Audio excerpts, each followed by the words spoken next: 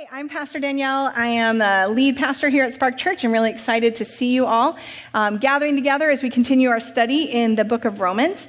And let's just take a few moments and quiet ourselves from all of our cool dance moves and feel our heart rate kind of come back to resting.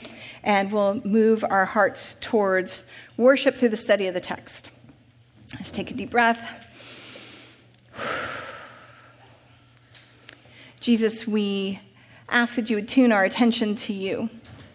We become more aware of your presence here in this church and this community amongst our friends and family and neighbors and in this place. And we ask, Jesus, that our time together would glorify you, that you would open up our hearts and our minds and our understanding and our awareness, that you would soften our hearts to your truth and the beauty of all that you are for us and can be for us, Jesus. And we just ask that this time would glorify you and would build more of your kingdom here on earth as it is in heaven. In the name of the Father, and the Son, and the Holy Spirit, amen. All right, we are in the book of Romans, and I'm just recapping because, as I've mentioned to you several times, it seems impossible to not just sit and read the whole letter every week together in order to talk about one aspect, because it's all very, very connected and you can't just pull one thread. But we'll try to do a little bit of that today. So we started with not ashamed of the gospel and tried to give us all like sort of a bit of an overview of where we think Paul is going to be arguing and what we suspect and suggest is the very beautiful gospel he's not ashamed of.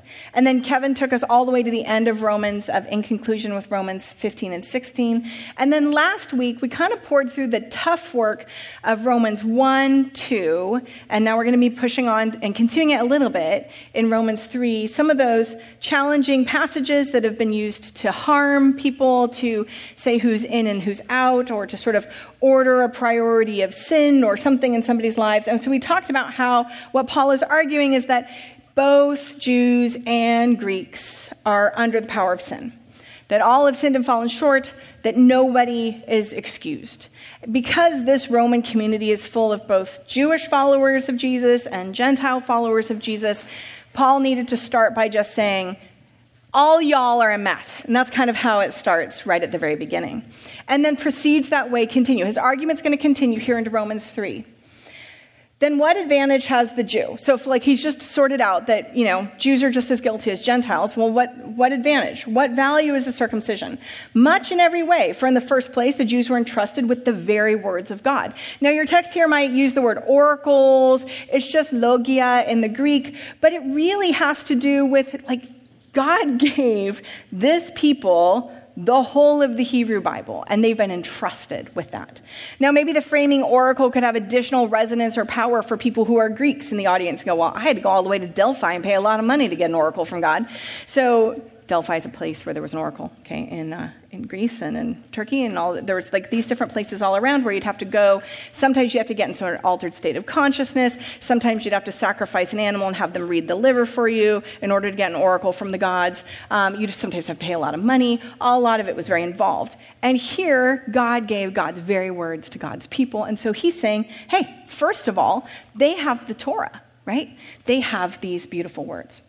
But what if some were unfaithful? Were their faithfulness nullified the faithfulness of God? By no means. Although every human is a liar, by the way, all y'all in the room, every human is a liar, let God be proved true, as it is written, so that you may be justified in your words and you will prevail when you go to trial. Psalm 51.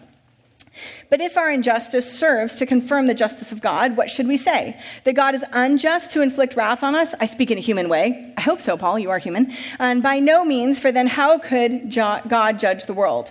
But if through my falsehood, God's truthfulness abounds to his glory, why am I still being judged as a sinner? And why not say, as some people slander us by saying that we say, let us do evil so that good may come? Their judgment is deserved. What then? Are we any better off? No, not at all. For we have already charged that all, both Jews and Greeks, are under the power of sin, as it is written, there is no one who is righteous, Not even one. There is no one who has understanding. There is no one who seeks God. All have turned aside. Together they have become worthless. There is no one who shows kindness. There is not even one. Their throats are open graves. They use their tongues to deceive. The venom of vipers is under their lips. Their mouths are full of cursing and bitterness. Their feet are swift to shed blood. Ruin and misery are in their paths, and the way of peace they have not known. There is no fear of God before their eyes. Now we know that whatever the law says, it speaks to those who are under the law, so that every mouth may be silenced, and the whole world may be held accountable to God. For no human will be justified before him by deeds prescribed by the law, for through the law comes the knowledge of sin. But now, apart from the law, the righteousness of God has been disclosed and is attested by the law and the prophets. The righteousness of God through the faithfulness of Jesus Christ for all who believe. Does anyone feel like you're sort of stuck right now in the middle of like a Shakespearean soliloquy? And you're just like, okay, I'm trying to hang tight here. I'm waiting for a thee or thou. I'm not really sure there's been a lot of repetitive words, and I think he's angry. So all of those things are happening. Let's continue. It's going to be okay. For there is no distinction. Since all have sinned and fall short of the glory of God, they are now justified by his grace as a gift, through the redemption that is in Christ Jesus, whom God put forward as a sacrifice of atonement by his blood, effective through faith. He did this to demonstrate his righteousness, because in his divine forbearance he had passed over the sins previously committed. It was to demonstrate at the present time his own righteousness, so that he is righteous and he justifies the one who has the faith of Jesus. Then what becomes of boasting? It is excluded. Through what kind of law? That of works? No, rather through the law of faith. For we hold that a person is justified by faith apart from works prescribed by the law. Or is God the God of the Jews only? Is he not the God of Gentiles also? Yes, of Gentiles also, since God is one. Hear, O Israel, the Lord is our God, the Lord is one. That's what he's talking about there. And he will justify the circumcised on the ground of faith and the uncircumcised through that same faith. Do we then overthrow the law through this faith? By no means. On the contrary, we uphold the law. We've jammed right in. I hope you know how ridiculous it is now to grab one verse and take it out and suggest Paul means one thing by all of that, okay? It's a big, huge, long argument. We're right in the middle of it. 1, 2, 3, and he's going to continue it on 4, which we'll continue on next week. And this is why you should all just stay till midnight. We'll just keep going, right?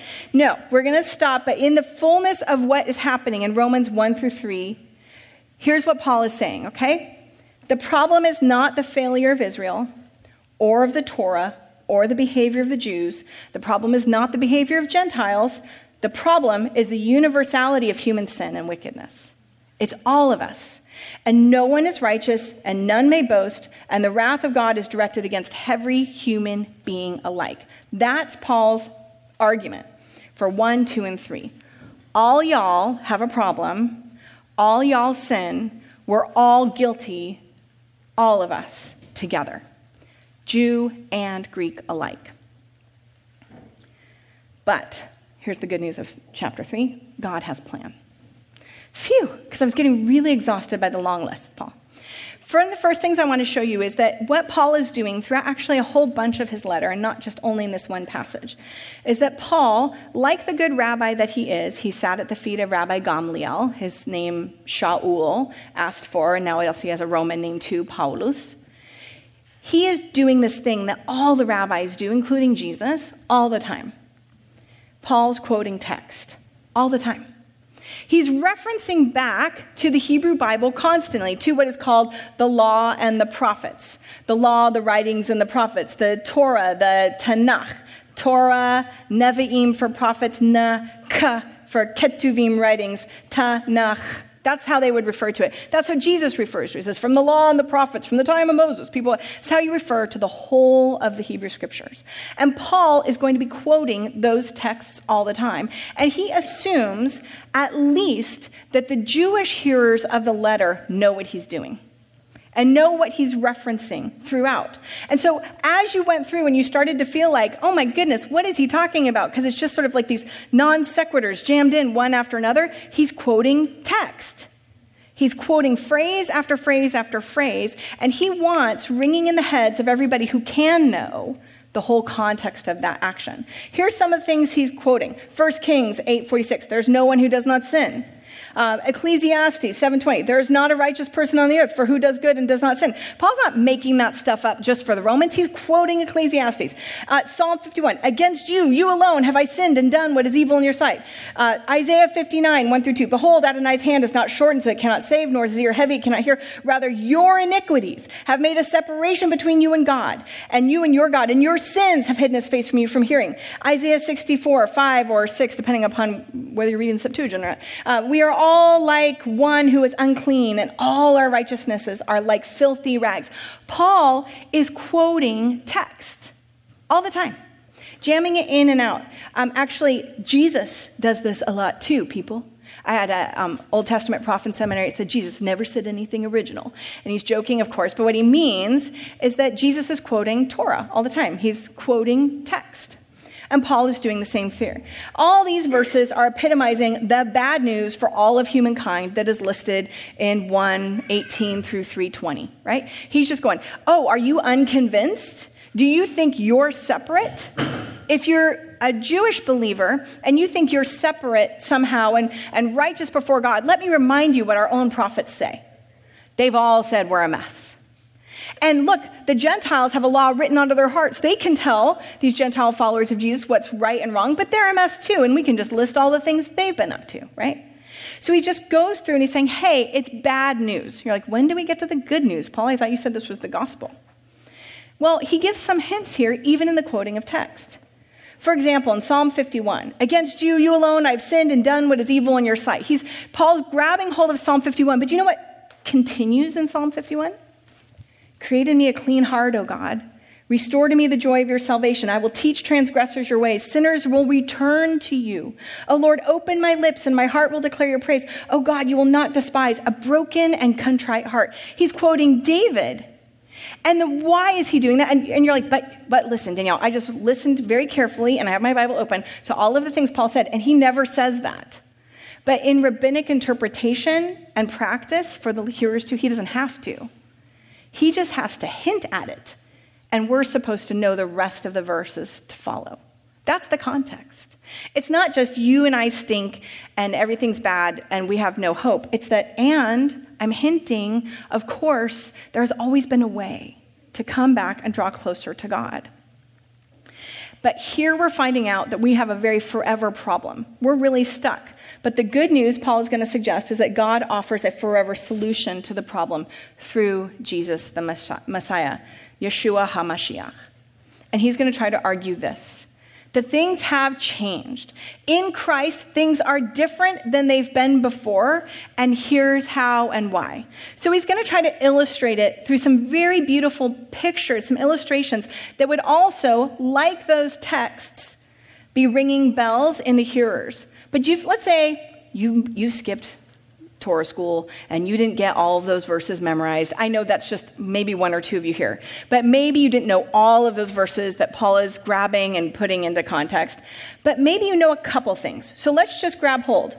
He says in 3:23 and on, all have sinned, all fall short of the glory of God. They are now justified by his grace as a gift through the redemption that is in Christ Jesus, whom God put forward as a sacrifice of atonement by his blood, effective through faith. And he did this to demonstrate his righteousness, because in his divine forbearance he had passed over the sins previously committed. It was to demonstrate at the present time his own righteousness, so that he is righteous and he justifies the one who has the faith of Jesus. Well, what pictures is Paul grabbing hold of? The first one that I hear is redemption. And that had a real meaning in Paul's world. It had a real meaning for every Israelite, every Judean that would be sitting and listening. They know they've been held captive in slavery in Egypt, in Babylon, by the Assyrians, by the ancient Greeks, by the Romans too. And they know that they need to be set free. Also, many of them have probably actually been slaves, been enslaved into some sort of system here in Rome. And Rome had tons of systems with slavery, and people had to be bought out with a price. The redemption was accomplished by the payment of a price or a ransom. And so Paul is arguing here, grabbing this huge picture of redemption, that with his redemptive act in Christ, God has acted to free us from the penalty of sin. So he's convinced us all that we're guilty, and now he's saying, but here's the good news. You have a redeemer. You have someone that will come and pay the price, has paid the price to set you free, to set all of us free. There is a plan and there is some good news. So that picture would have resonated for every Israelite listening, but it would have also resonated for every Gentile listening too. Very familiar with these systems of enslavement and the need for redemption. When we say redemption, if you go up to your friend and your office mate tomorrow at work, like you do, and you say, Jesus redeemed me, this goes over well, HR gets a call, it's all great. So when you say that, does anybody know what redeem mean? Other than maybe you take your recycling cans to it, right? I'm going to redeem my cans for 5 cents. But in this context, it had a significant, huge meaning. And Paul's like, that's what Jesus has done for you. But wait, I don't think that explains it enough. Let's talk about it again. He says, in Christ, God has passed over us. Well, that's just like a clue right there. The moment you hear pass over, you'd be like, put those two words together, and immediately what image and what picture is coming to mind? Egypt, right?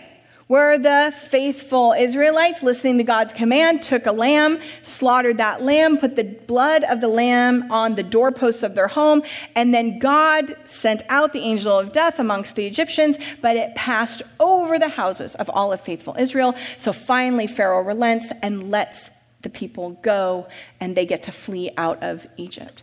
That God, this framing, pass over, it's actually a beautiful thing. God passes over. The blood of the lamb causes God to pass over the penalty of death and of sin. So that means something. And we go, oh yeah, but what else could it have meant? I mean, that was a long time ago. Egypt was a long time ago for these beautiful Jewish followers of Jesus. No, because they rehearsed it every year. Every year at Passover, they rehearse it again and again and again. So it's not something that's long ago. It's something that's going to come up again. Oh, yep, this April. Every year. Every year. It's told again and again and again how God has set us free. How we have a God of rescue. How we have a God that knows how to pass over the penalty of sin and death over his people and instead set us free.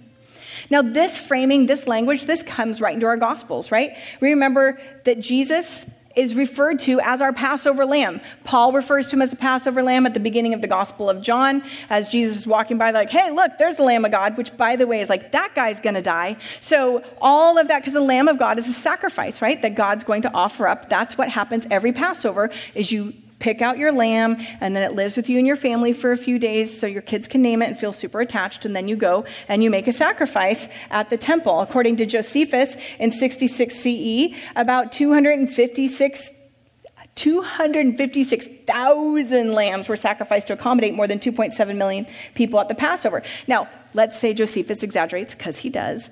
But still, that's a lot of lambs, right? So this is an ongoing practice. It's not just something like, oh, a long time ago, God set us free from Egypt. It's that every year we're going to retell this story over and over and over again. We're going to make sure this story is told about how God sets us free. And by the way, right now, Rome is holding us captive.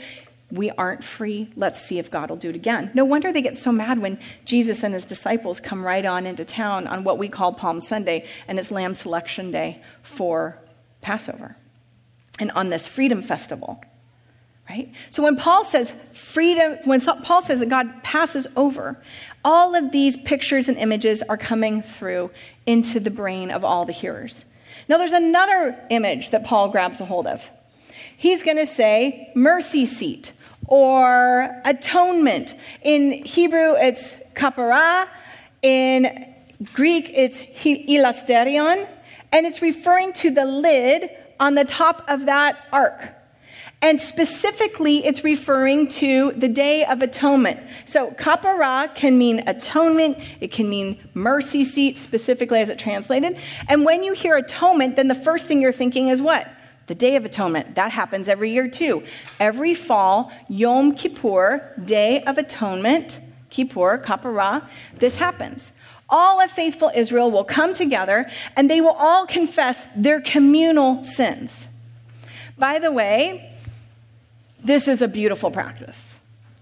You imagine what would happen if every year the corporate church came together and said, hey, world, we just want to let you know we are well aware that we have messed up, and we're going to start to ask for forgiveness. And we're going to go to one another, and we're also going to ask for forgiveness as a people. That's an amazing practice. So every year, they're doing this. They're required, by the way, to be in Jerusalem for this event. You are required. Now, according to Leviticus 16, and I'm going to summarize quickly because I know we had a lot of text already, but Aaron, the high priest, is going to take 2 goats, and he's going to set them before the Lord. And 1 goat will be the sacrificial goat, and 1 goat will be the scapegoat. Yes, this is where we get that term. And this scapegoat, the Azazel, will be taken out with the sins of the people, and the other one will be made as a sacrificial offering, and its blood put on the atonement cover of the ark. Now, this happens only 1 day a year. Aaron can't go in and party in the Holy of Holies all the time. 1 day a year he's allowed to go in, Aaron and Aaron's descendants, and they're allowed to go, okay? Now, nobody wanted to touch the goat that had all the sins of all of Israel placed upon it. Either the one that was going to die, okay, we can sacrifice that one, we can see the atonement made for our sins, but the one that was going to be cast out. Can you imagine all of the sins of all of the people placed on that goat, and then asking a really good, faithful Jew, hey, well, you want to touch this goat and take it on out? Nobody was signing up for that. So it was often done by a Gentile. So this goat would be taken out and wandered away. Now, there's a lot of really interesting conversation in the Talmud about this practice and about this red cord that would be placed upon the head, the scapegoat, and set upon the scapegoat's head as a symbol of all of our sins. And this might be where Isaiah gets phrasings like, our sins were red as scarlet, but now they're white as snow. Because the rabbi said that what would happen is they would take that red thread, that sort of crown of red, take it off and nail it to the front of the temple door. And then over time then, you would see, all the people would see that the crimson would start to go away, it would start to fade, and the crimson would turn to white. And it would be a symbol that God has heard our prayers. God has heard our faithful prayers to ask to be atoned for every fall. And nobody is sinning a whole bunch in order to get ready for the Day of Atonement, right? We all know it's just that people know that there's a time and a place where we can really come together and truly grieve how we have sinned and come and say, I'd like to try again. Now, Paul's going to start to argue in a little bit like, oh, because of this beautiful gift that we have in Jesus Christ, should we sin all the more? Of course not, and we'll talk about that in a little bit. But did you know that people have still levied, even today, accusations against faithful Israelites, Judeans, Jews, to say, oh, they just sin all the time so because they know they're going to get forgiven in the fall. No, it's not how it works, is it? Is that what you do as a Christian? You're like, I know Jesus has covered me, and so therefore I'm going to sin all the time. No, of course not. This is a beautiful gift of God. And so Paul takes this language of the scapegoat going out and casting all of our sins away, this language of the sacrificial for our sins and the blood, the sacrificial goat being put there and, I don't like talking about it, sacrificed and then the blood drained out and dripped all around. You can read all about it. By the way, if you ever read a dramatic version, if you're listening to the dramatic version of the Bible, just skip Leviticus entirely because there's like a lot of splattering. It's very upsetting. The Azazel, though, is cast out, and we have some pictures in our Gospels that suggest that people understood Jesus to be this too. Both the sacrificial lamb, that goat that was slain, on the Passover, even though it's not Day of Atonement, they understood this picture as well as the one cast out. You remember that all of the crowd that was there, they say, what should I do? Pilate says, what should I do with this guy? And they say, take him away, take him away. The same thing you would count, Azazel, cast that guy out. And it's Simon of Cyrene, a Gentile, that goes and helps Jesus with his cross to go outside. Paul knows these stories, so he grabs this imagery. He's like, the lid of the ark is called the kaparet. This is the kaparah. It's a mercy seat. It's called ilasterion. This is what we're talking about, that Jesus is our atonement. Now, we like to sit and talk about all these big fancy words, but here's what it simply means. This word appears twice in the New Testament. It appears here in Romans 3 and in Hebrews 9:5, which is very literally translated there, the mercy seat. It forms the cover of the Ark of the Covenant, the Holy Holies of the temple, where the high priest entered once a year on Yom Kippur to offer sacrifice for the sins of the people. In Romans, when you get here, some different translations will say propitiation, expiation, atonement. Those are big words that don't mean a lot to me.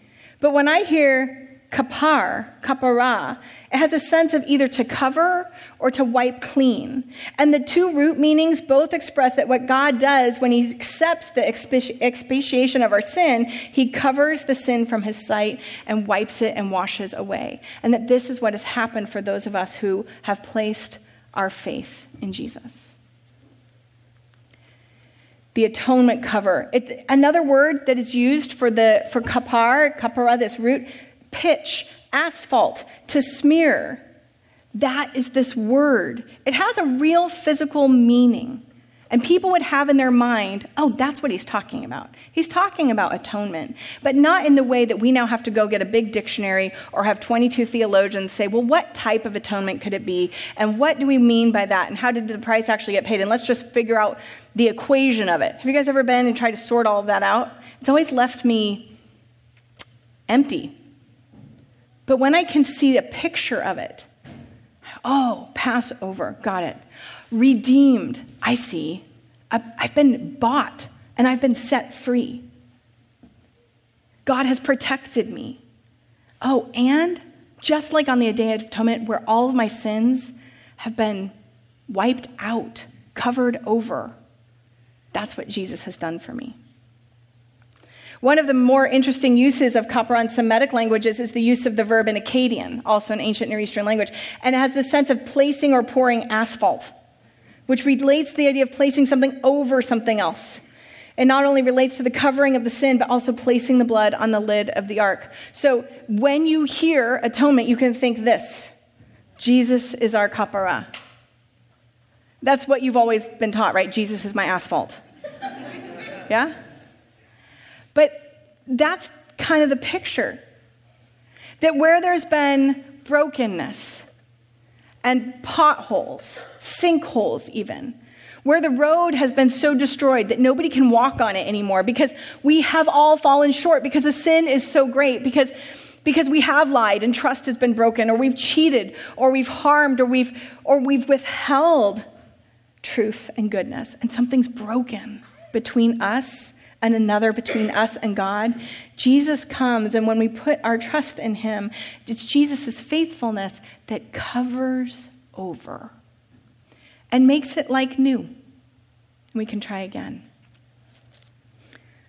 Paul is saying that in Christ, a new righteousness has appeared in the history of redemption to deal with the sin of the world.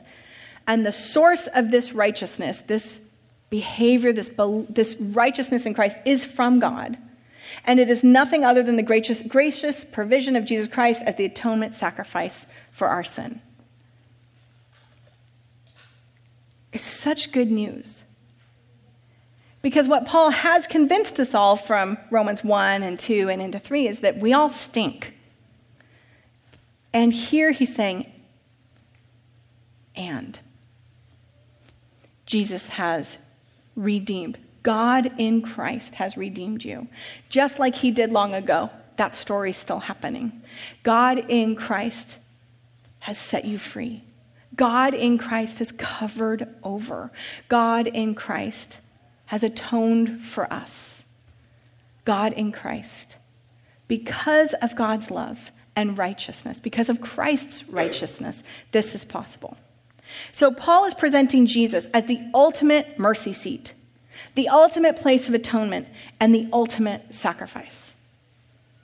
And he grabs hold of all of these pictures and images and quotes that people would have been familiar with that are bound in the culture of his day. It says it's kind of like this, and it's also like this, and it's also like this.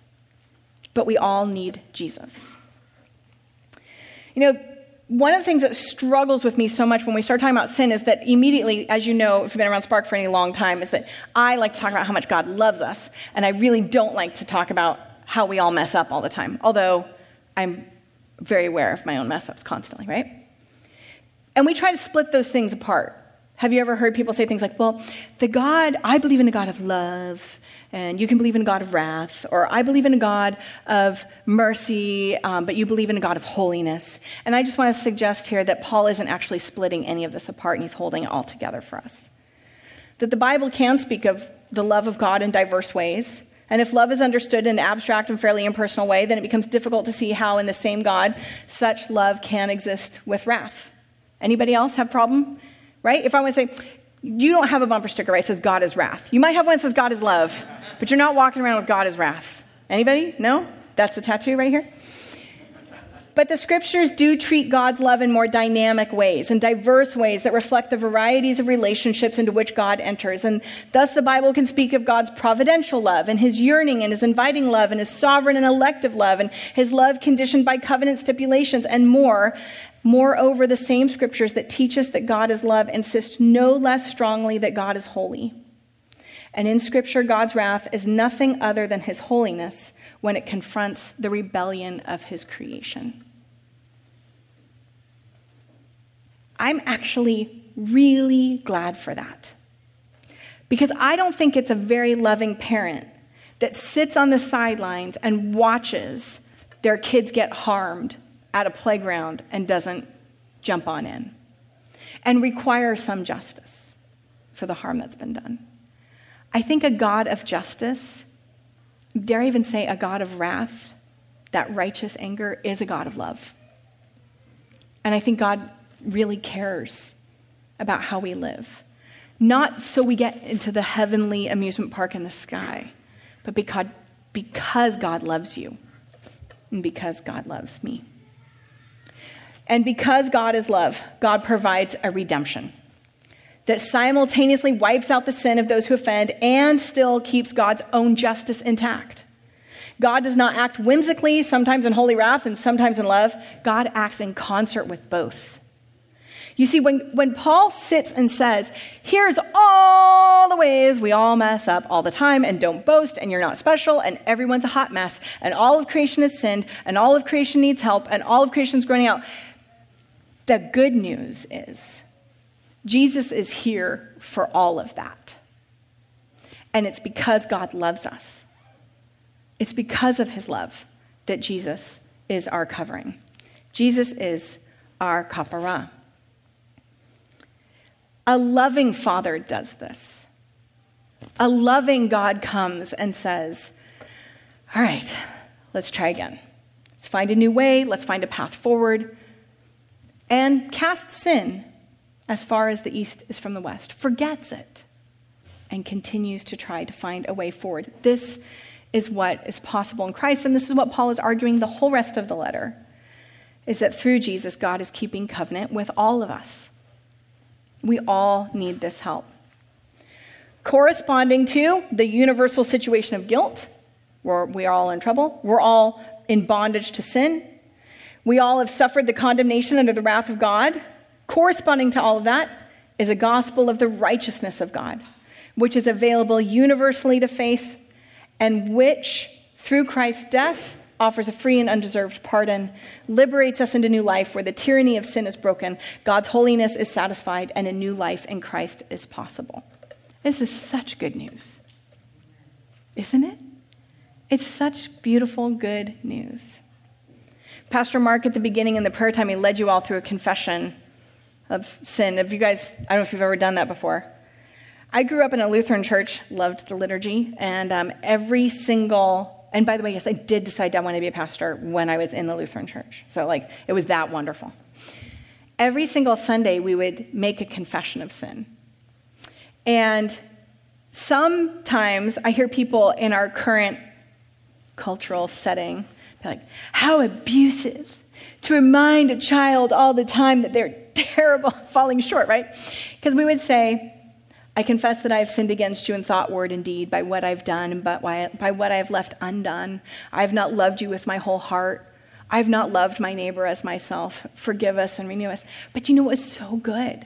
Was after you said that every single Sunday, I've messed up and I've done the wrong thing and it's been a hot mess, then we would all stand together and say, God, who is faithful and just, has forgiven us and renewed us. So we didn't just confess the sin part. We confessed the freedom part, the new life part, the redemption part. And I know you might think how terribly toxic to remind an adorable, cute, little innocent 7-year-old that she has messed up. But guess what? I knew I had messed up. One time, I tried to get my sister in trouble because she bit me all the time. She was a couple years younger than me. So I hid in my parents' den underneath their desk and bit my own arm severely so I could get teeth marks to prove she had bitten me, and didn't calculate at all the fact that the 2-year-old does not have the same number of teeth as the 4-year-old, and got very much in trouble. And my mom said to me, Danielle, what were you trying to do? And I was like, I want to teach her a lesson because she never gets in trouble. And my mom said, Danielle, God teaches lessons. And I was like, dang. So that week I went to church. I'm like, I'm really sorry. I tried to teach her a lesson because clearly that's your job.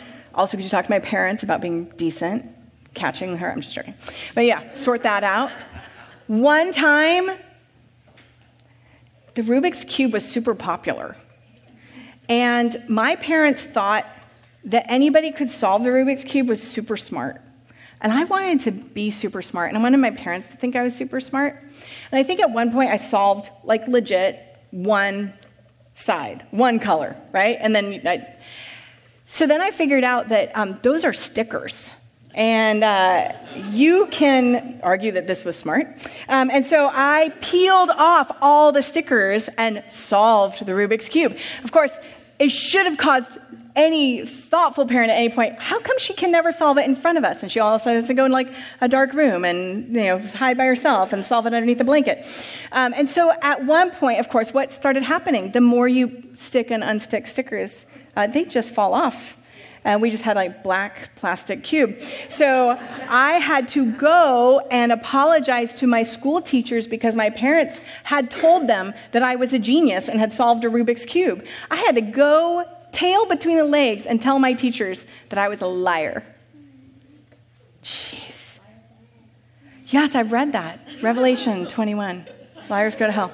But the good news is, you guys don't know that song from camp? Revelation, Revelation 21:8, 21:8. Liars go to hell, burn, burn, burn. All right.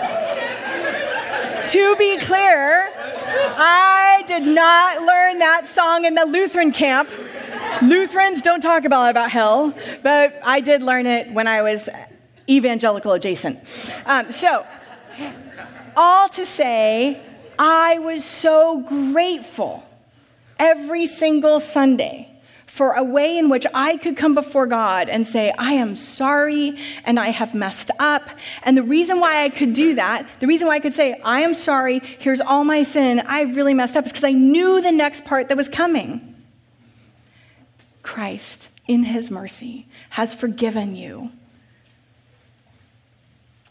Go live new life in Christ. That was the best news ever. I was like, fantastic. Kneeled, prayed, didn't get communion because it wasn't old enough, and then got a blessing from the pastor and went back on my way. And I knew that week when I messed up again, there was a way back again, a way back into righteousness. I knew that I was forgiven. When I was a kid, I asked my mom, why do we go to the Lutheran church? How come we don't go to all the other churches, right? Well, like the other two. And she said, because of the grace. And that's what I experienced my whole life. Just that there wasn't anything I could do that could cause me to fall so far from Christ that I couldn't be forgiven again because of this good news in Romans, because of what Paul is shouting. Paul is shouting that Jesus takes away our sin.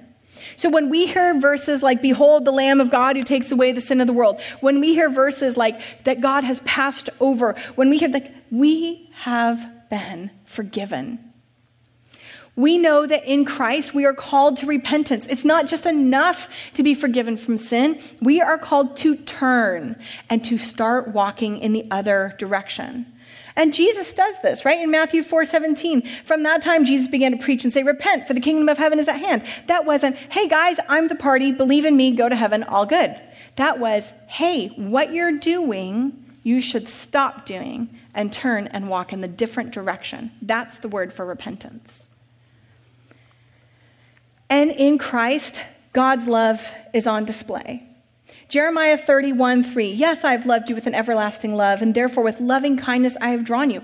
This stuff, this is not a Jesus thing. This isn't like, well, the God of the Old Testament is a God of wrath and anger and meanness, and the God of the New Testament is love and mercy. No, this is the story that has been the whole time, and these are the pictures Paul is grabbing that's true for everyone. And now, in Jesus, God so loved the world that he gave his only begotten Son, that whoever believes in him should not perish but have eternal life. And in Christ, we are redeemed. This beautiful verse from Isaiah has now come true. I've blotted out like a thick cloud your transgressions, and like a cloud your sins. Return to me, for I have redeemed you. And Paul is saying that thing that Isaiah was talking about, that's happened now for those of us who put our faith in Jesus.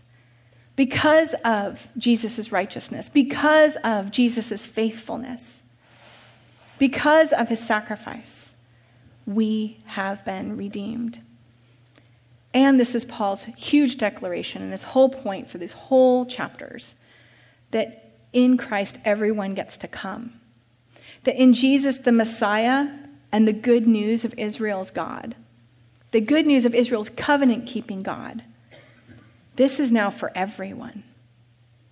That Passover thing that happened then in Egypt, and that this people group, that the Jewish people rehearse this every single year, that is for everyone in Jesus. We all get to participate. That atonement cover, that mercy seat, the covering over, that's for everyone. That's been Paul's whole argument. Everyone gets this now in Jesus. That Jesus is indeed our kapara. Jesus is the asphalt. Jesus is the mercy seat. Jesus is the atonement. Jesus has justified us. Jesus has been the propitiation, the expiation. Whatever word you want to use, I like the pictures Paul is providing to say these beautiful images that have been core and central to the practice of the ancient Israelite story, to this beautiful Jewish story, these now also belong to you, followers of Jesus. I'm going to invite the team to come on up. And I just want to continue to ask that we wrestle and struggle and find the beautiful hope that is present for each one of us in the person of Christ. As we'll see as Paul continues this beautiful letter to the Romans, the hope is found in Christ. And it is found because of Christ's faithfulness, Christ's righteousness, and those who put their trust in him. For in the night in which he was betrayed, our Lord Jesus took bread, blessed and broke it, giving it to his disciples, saying, "Take, eat, this is my body given for you, and do this in the remembrance of me." And likewise after supper he took the cup, gave thanks, and gave it to them, saying, "Drink this, all of you, this is my blood of the new covenant, which is shed for you and for many for the forgiveness of sins. And do this as often as you drink it in remembrance of me."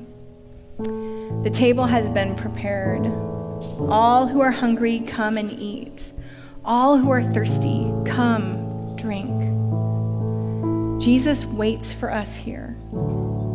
This is his table, and he's invited every one of us to come. All are welcome here.